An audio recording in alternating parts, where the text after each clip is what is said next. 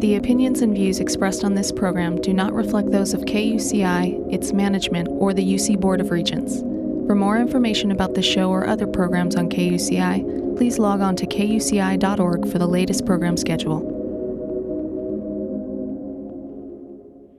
The Heather McCoy Show.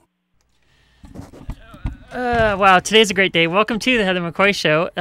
We're going to be, in our middle segment, we'll be talking about the budget sequestration, and it's not a fiscal cliff, thank God. And then rounding out the hour will be Robert Larson will be joining us from the other side of Cleveland National Forest. But first, our regular contributor, the blogger behind fieldofschemes.com, Neil deMause. Welcome to the show, Neil.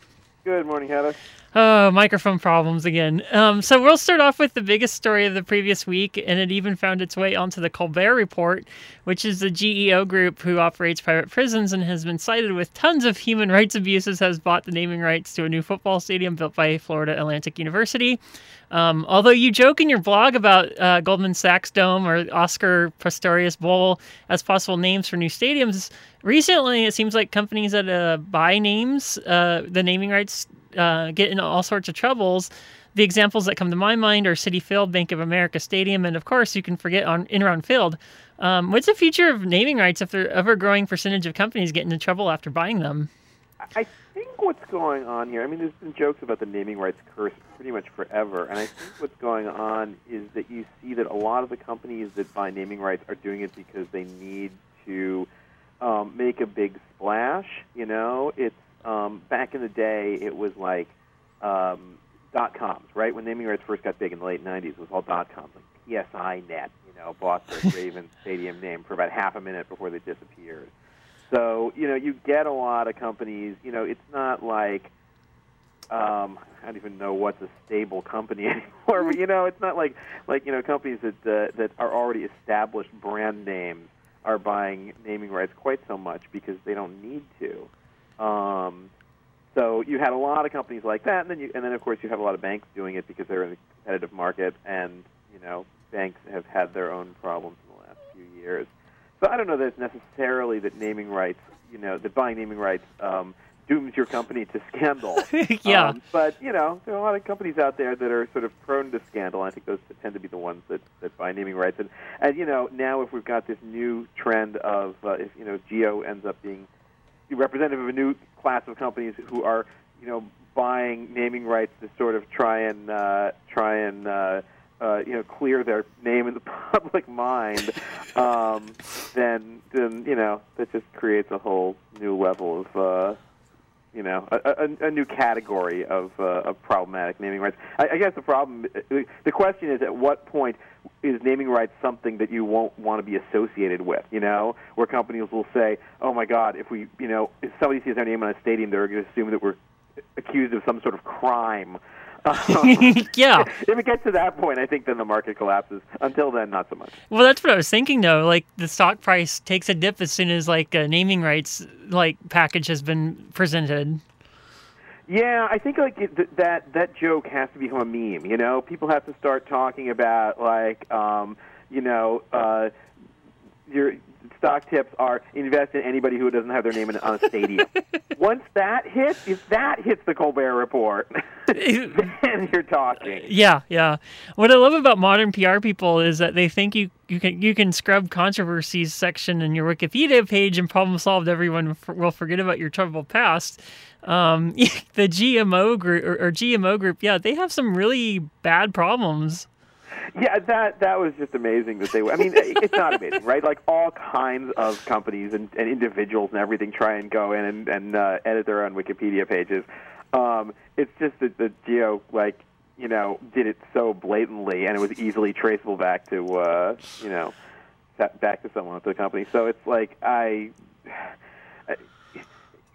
Again, it's an example of how not to do things, but I don't think that will stop other companies and their PR firms from trying to do it more subtly. Yeah.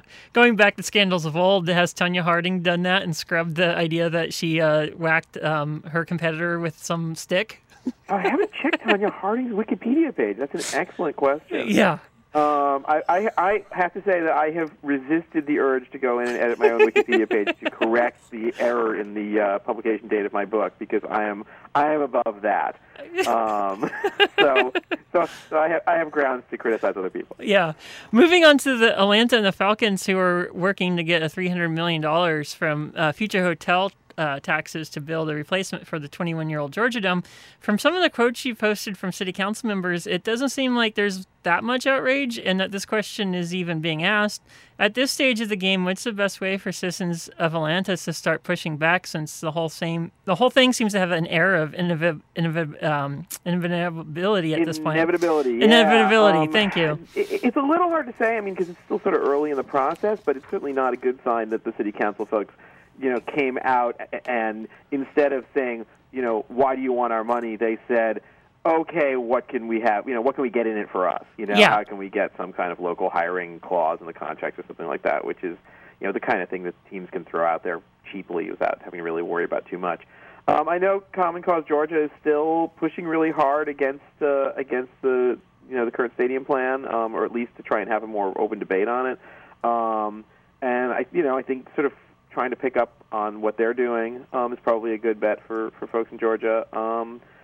And, just continue to hammer on their local elected representatives, to, hammer on the local media to actually ask the tough questions of this thing. Because, at this point, it went from $200 million to $300 million to no, it's back down to $200 million to, oh, wait, we just discovered that extra $100 million is just being set aside for future stadium costs, and it might actually be more than $100 million depending on how much tax revenue comes in. So there's a lot still up in the air about this thing, and a lot still needs to be questioned. So I think that as it's sort of an uphill battle for local citizens to try to hold both journalists and elected officials' feet to the fire on this stuff, but it doesn't hurt and it can work, So keep the pressure on. That's all I can say. Yeah, do you think Invest Atlanta's objections, which were raised last week, will start more of a broader coalition,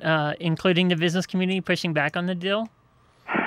I doubt the business community is going to push back on this thing, just because they tend to stick pretty closely together. It's very, very rare for the business community to come out against something that another member of the business community wants, just because that kind of infighting, never leads to anything good for yourself down the line. I thought it was interesting that at least one person on the local economic development board was questioning this deal, and there's certainly skepticism. There's certainly a lot of opposition. So it's not like everybody in Atlanta and everybody in the Atlanta business and political community agrees this is a great deal. It's just a little worrisome that it got off to a start that was not okay. Why exactly are we replacing a 20-year-old stadium? But was more, how can we improve this terrible deal? Yeah. By throwing in throwing bones to folks a little bit here and there. So we'll see. I think after one or two hearings, it's a little too early to determine where it's headed. Which I think is why now is kind of a key moment for people to speak up and say, try to redirect things. I think if at the next hearing, 30 people turn up and they all speak against giving a lot of money to the Falcons, that will certainly have some sway. How much, I don't know, but some. Yeah. One of the few city council members to raise serious objections to handing over $300 million to the Falcons was Yolanda Adrean, who wondered if the money could be better spent replacing the city's aging roads, bridges, and sewers, since stadiums are, in economic terms, an opportunity cost, and this type of thing, this type of quote comes up quite often in other stadium battles. Do you think a potential bridge falling, like what happened in Minneapolis with the I-95 in 2007, keeps city officials up at night? No. Okay. That bridge falling didn't stop the Twins and the Vikings from getting their new stadiums. No, it didn't. And I think that,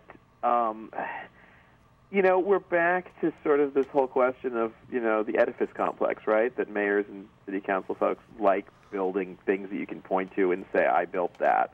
And, it's no, but seriously, Yeah. And if there were a new bridge, people might get excited about it.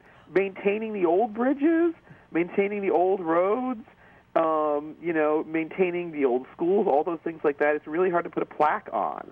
And I think that really, we laugh about it, but I think that's a really, serious consideration is that, politicians like to have things they can point to and say they're responsible for that are like, concrete objects. Being able to say, hey, we kept the Georgia Dome around an extra 20 years and maintained it and didn't spend all this money on this thing that, you don't see downtown, it's more nebulous, and it's probably better economics, but it doesn't necessarily make for better PR. Yeah, and plus they have a plaque, and they can also be potentially rewarded for great drywall work. Yeah, that's right. Yeah, that's right. Jeffrey Luria, the owner of the Marlins, took out this full-page ad in all the local papers in Miami. His first real, public statement since trading the entire team in November, becoming the most hated man in sports, if he wasn't already the most hated man in sports. And he took out this full-page ad, and his answer was basically, hey, I know what I'm doing. I'm rebuilding the team, and anyway, our stadium has won all these awards, including for best drywall. Best drywall. Hey, I guess if you win it, you might as well flaunt it. But yeah, exactly. I'm not sure that really excuses everything else. Yeah, is the public lashing out that he put out this week a sign that he's a very spoiled man, not used to people actually talking back to him? Or, what's the benefit of doing this? I don't know. I mean, I assume his thinking, well, there's two possibilities. One is his thinking is he can't get any lower in the public mind. So even if only 10% of the people who read it think, oh, hey, he does have a plan. Okay, maybe he's not so bad after all. Even if it's only, 30,000 people who agree with him, that's still 10,000 people more than actually lined up to buy Marlins tickets this year. So 10,000 times more, I should say. So maybe he's thinking that, and then the other possibility is that he has no idea how to run a PR campaign, which would certainly be fitting with everything else he's ever done as the owner of the Marlins. So, he's probably just, having a little public hissy fit where he's taking out a full-page ad so he could say, hey, no one appreciates that I won a World Series in 2003. Yeah. And that number of people waiting in line for Marlins tickets was 3, if you were counting. Yes, there were 3 people online when Marlins tickets went on sale. It's possible more people showed up later. I don't think any of the reporters had the patience to stick around. Yeah, it seems like there's a weird difference between Jeffrey Luria, the owner of the Eagles, and the owner of the Marlins. Why is he so despised in Miami, whereas he's not nearly as despised in Philadelphia? That's the weird thing. That's a different different ball. Oh, it is? Yeah, that's different. Oh, different guy. Okay, yeah, I always thought they were the same. Similar name, different, yeah. Oh, okay.